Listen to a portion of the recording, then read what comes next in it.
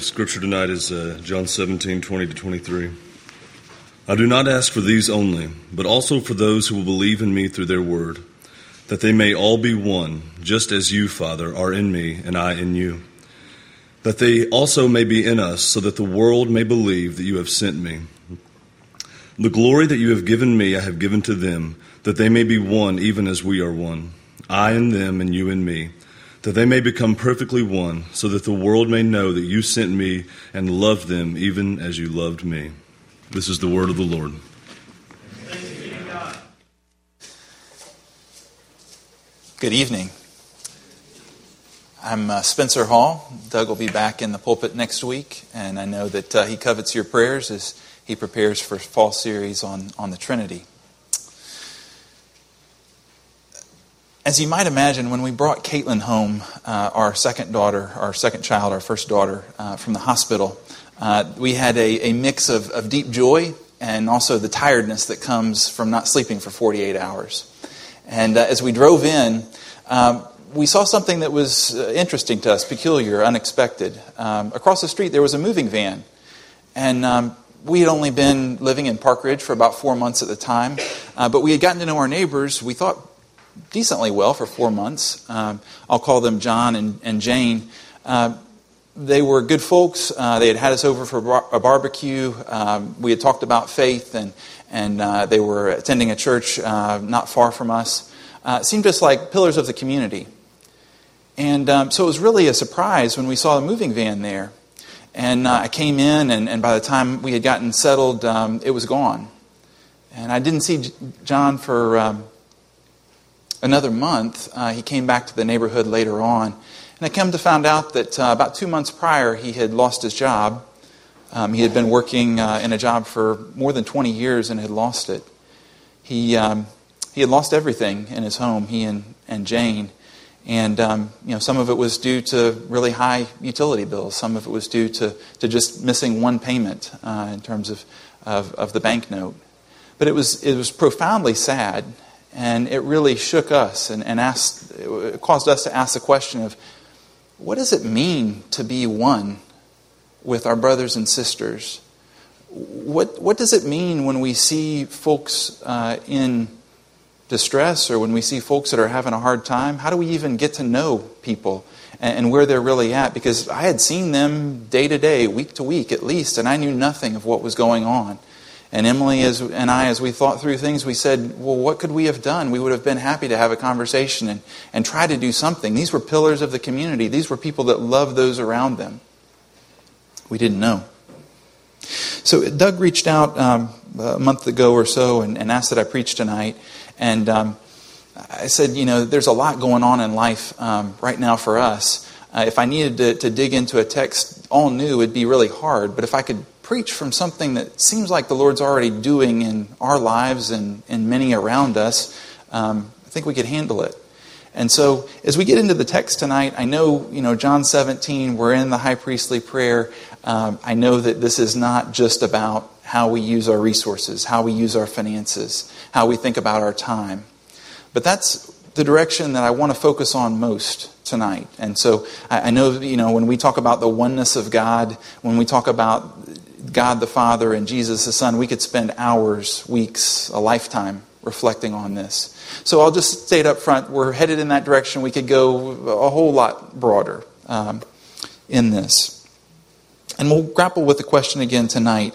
What does it look like to live in oneness together? How do we think about that? How do we love each other well, particularly in terms of material?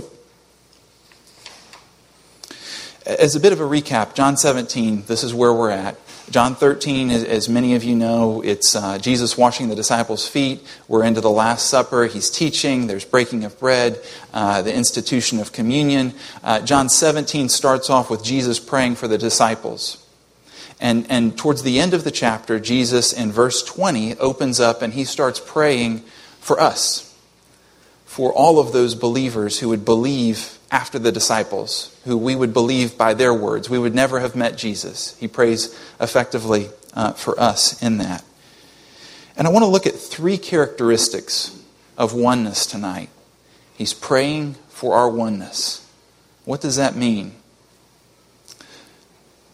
as we think about oneness, this is a lot more specific. We have an example that we're given. It's not, a general oneness. We're all connected in some way, shape, or form in the universe. It's not, that commonality that all of us share the same space. It's the oneness that we see between God the Father and Jesus the Son. And I think that the first characteristic that we could talk about in terms of that oneness is vulnerability, or you might say transparency, or complete knowing. In verse 21, Jesus prays that all of them may be one, Father, just as you are in me and I am in you. So that's our example of oneness, just as Jesus is in the Father and the Father is in Jesus. That's our example of oneness. And I know that's a really high standard. That's a mind-blowing standard. We're never going to get there. We could spend all eternity trying to get there in our own power and we wouldn't make a dent in it.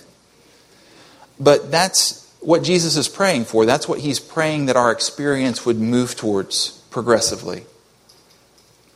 Just reflecting on the Father and the Son being one together. The Son knows the Father's entire heart. We've just come through a time when He's come into Jerusalem and He's weeping. He's physically weeping over Jerusalem because He sees people's unrepentance. Just as the Father has wept over the actions, persistent rebellion of the Israelites throughout centuries. So they're one there. The Father gives the Son His plan. We see that unveiled over and over again. John 2, Jesus is saying, "It's not my time, Mom. It's not my time. The hour has not come for me to do the things that you're asking for." Later on in John 7, He says again, "My hour has not come."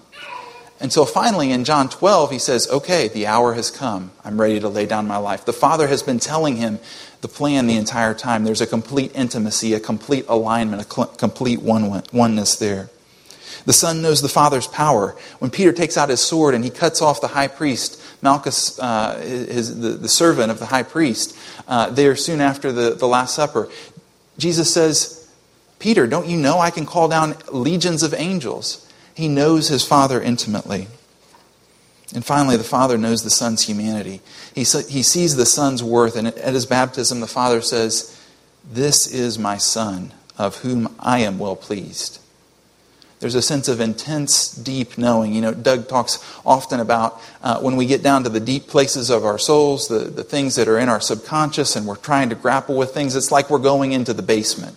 We spend a lot of life kind of on that top floor, but when we get into the really deep layers of our soul, that's kind of the basement. And using that analogy, the Father and the Son, they know each other's basements entirely. To the point where they're entirely one. It blows our mind to think about the Trinity being three distinct persons and yet one at the same time. There's nothing that's hidden. There's nothing that's left unknown between the two of them.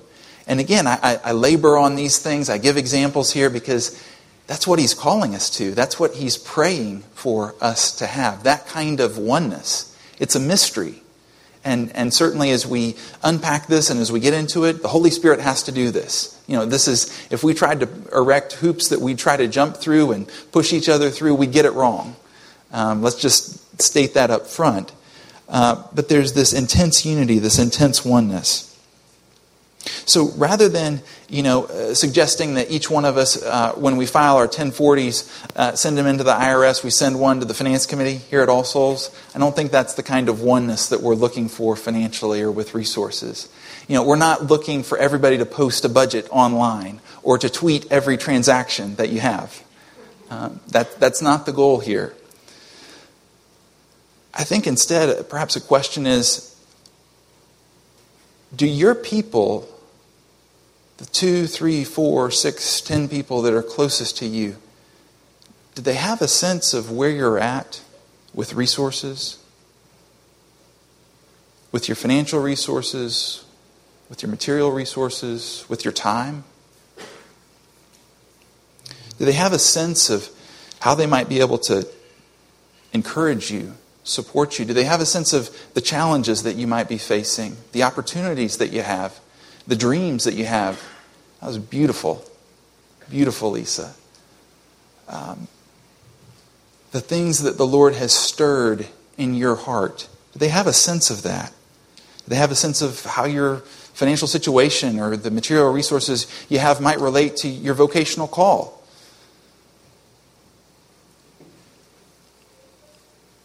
You might need to be able to deal with that in vulnerability, to have that force of encouragement, that force of perspective at times.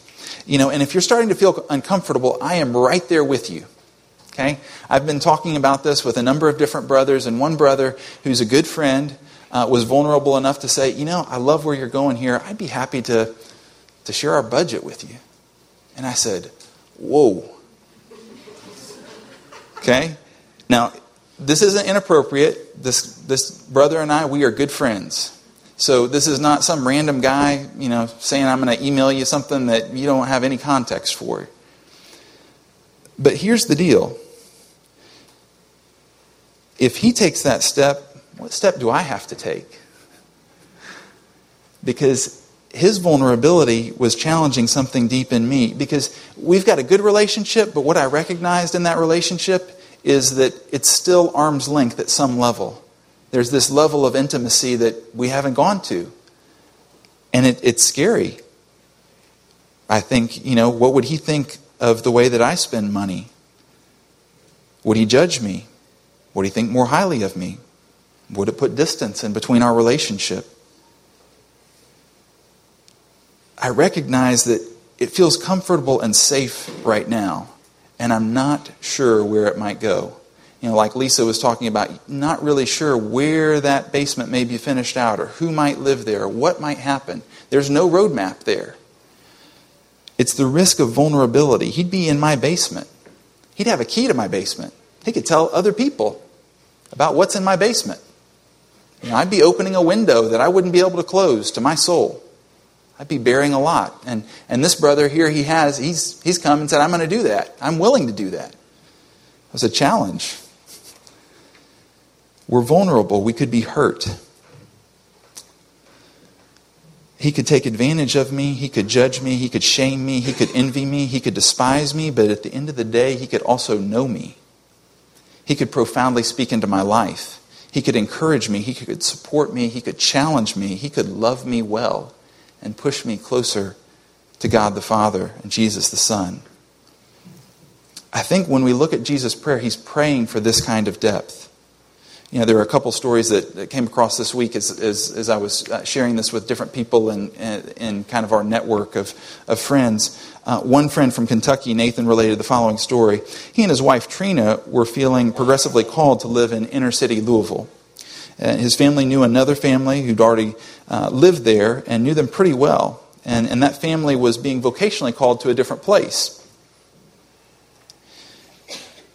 And Nathan and Trina wanted to move to this place in Louisville to have kind of a ministry of presence just as this other family had. Well, they ended up saying, okay, well, we're going to pray about this and we're going to give this other family our best and highest offer because we'd like to buy their home. We know that they'll be moving. So they did that.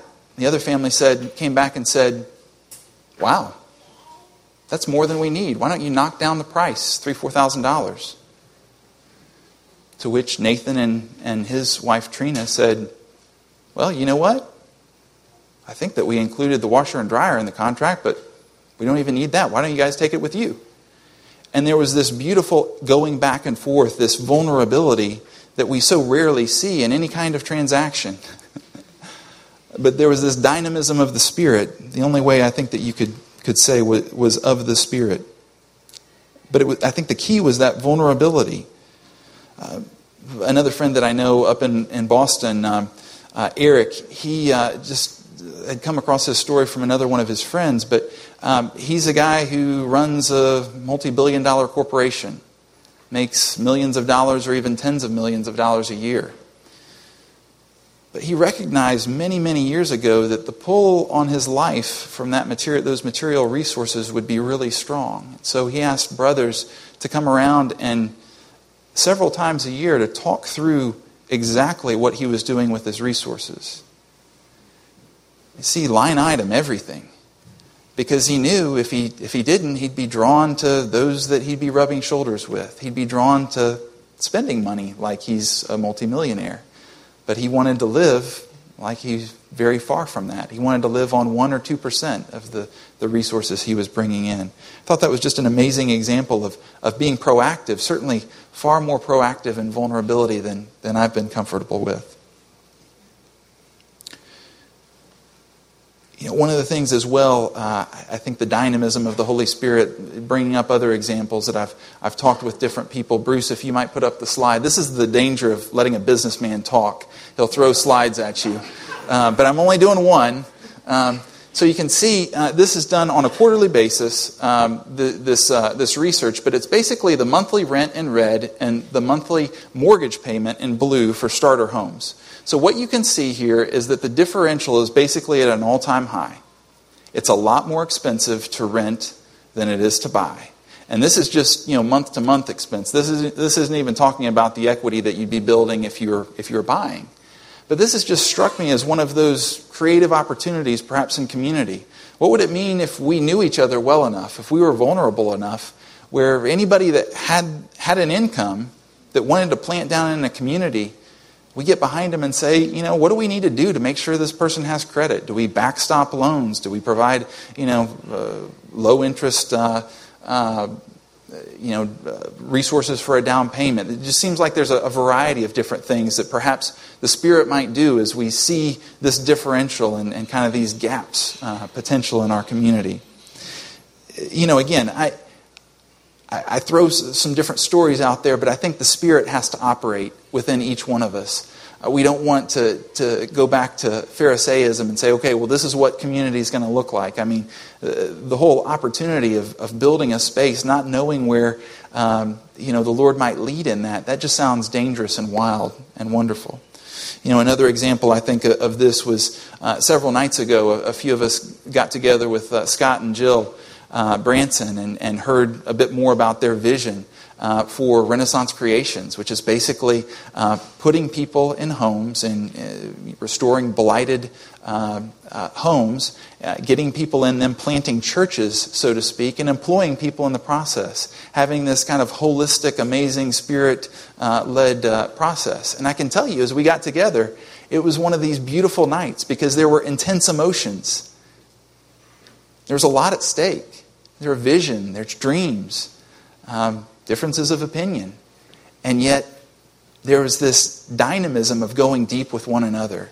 This intensity. There were strong comments made, but I think for each one of us we left, there were tears. I teared up several times just seeing the beauty of Scott and Jill's vision.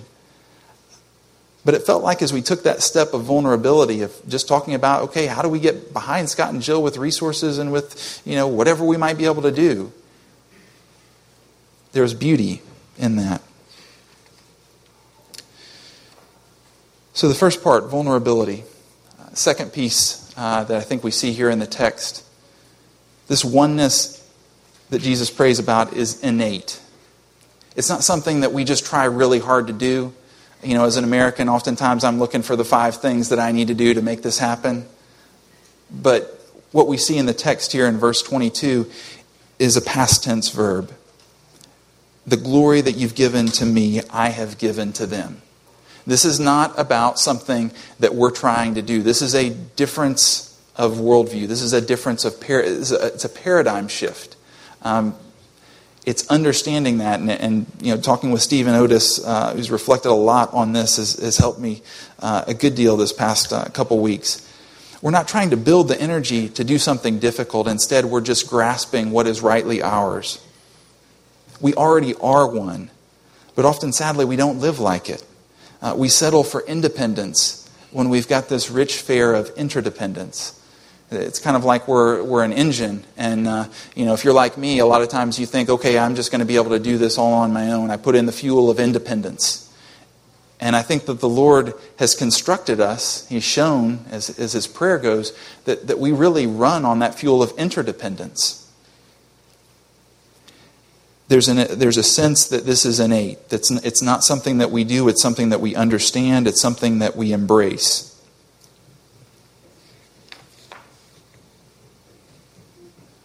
What happens when we start to live out of this oneness? I think that where we see pockets of vibrance, oftentimes it's reflective of this oneness. I think of just what Doug often called the incredible strategy that the Lord had used for evangelism several years ago with Lindsay and the potluck. Everybody bringing, what they had, resources in terms of a potluck after church service on Sunday nights. I think of Drew and Nikki reaching out and loving the people around them so well, being able to take Peyton into the home. I think of the Johansons taking 5 kids in. Just some amazing examples that it doesn't matter where you come from. When I share those stories, it doesn't matter what an individual thinks about the church. There's a sense of wow, this is really different. This oneness is exceptional. When we reframe our expectations, we really start living.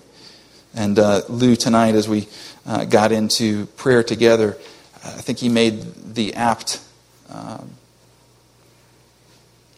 recognition that the independence that we seek so often, isolation's not safety. Isolation, that independence, it's not as though it's going to keep us from any of the pain that sometimes we think that it might.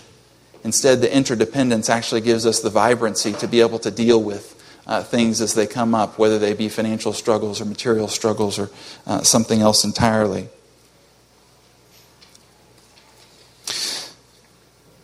So Jesus prays for oneness, and part of that is vulnerability, I think. Part of that is there's this sense that it's innate, that something that we have to understand, something that we begin to see how our engines run. And that third characteristic is Jesus was praying, this oneness is missional. And by that, I mean, looking at verse 21 and 23, Jesus says, he's praying this so that the world may believe that you've sent me. The world may believe that the Father has sent him. Then in verse 23, so that the world may know that you sent me and love them, even as you love me. In other words, as we live in this tangible oneness, the world takes note. The world stops and says, this oneness is different than anything else I've seen. This dynamism that we see in people sharing their lives together. One author said that the evangelism of the early church happened so quickly, and people came into the body of faith quickly because people shared their purses, but not their marriage beds. You may have heard the quote from Julian, an emperor of Rome, who was not a Christian, one of the last emperors leading up to Constantine. He wrote the following: "These impious Galileans not only feed their own, but ours also, welcoming them with their agape. They attract them as children are attracted with cakes. Whilst pagan priests neglect the poor, the hated Galileans devote themselves to works of charity." The early Christians, they were acting in obedience with Christ. They were acting together as one. They were being vulnerable. They had a sense of this is just the way that we're created to be. And it had a profound difference. In effect, as John Wood likes to talk about, they were giving Jesus skin in their particular place. They were embodying that move of the Spirit in a particular place. I think that as we see glimpses of this within All Souls, within our body, many of us are starting to become more fully alive. And Doug referenced a few weeks ago, I think, some of the parents from the Emerald Youth Swim Team saying, I don't know what you guys are about, but if you're about serving our kids, if you're about loving them well, which we've got so many different people that have been connected to that, then I want you in our lives. I don't know anything else, but I want you in our lives. So I think one of the questions tonight is, where do we go with this? What does it look like to be vulnerable with one another? What might be the next step that the Holy Spirit's taking? What would it look like to take another step a little bit deeper, perhaps with those 3, 4, 5, 10 people that are your people within this body? I don't know where our former neighbors, John and Jane, are these days. I wish I was still connected with them. I wish they were still in our neighborhood.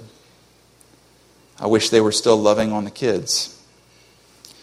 But I have a great deal of hope that as we live together in community, as we walk together, as we go deeper, as we know each other better and we can spur each other on to love and good deeds, that when those difficult times come, first we'll know each other well enough that we know what's going on, and second, we'll be there to support, to encourage, to love well.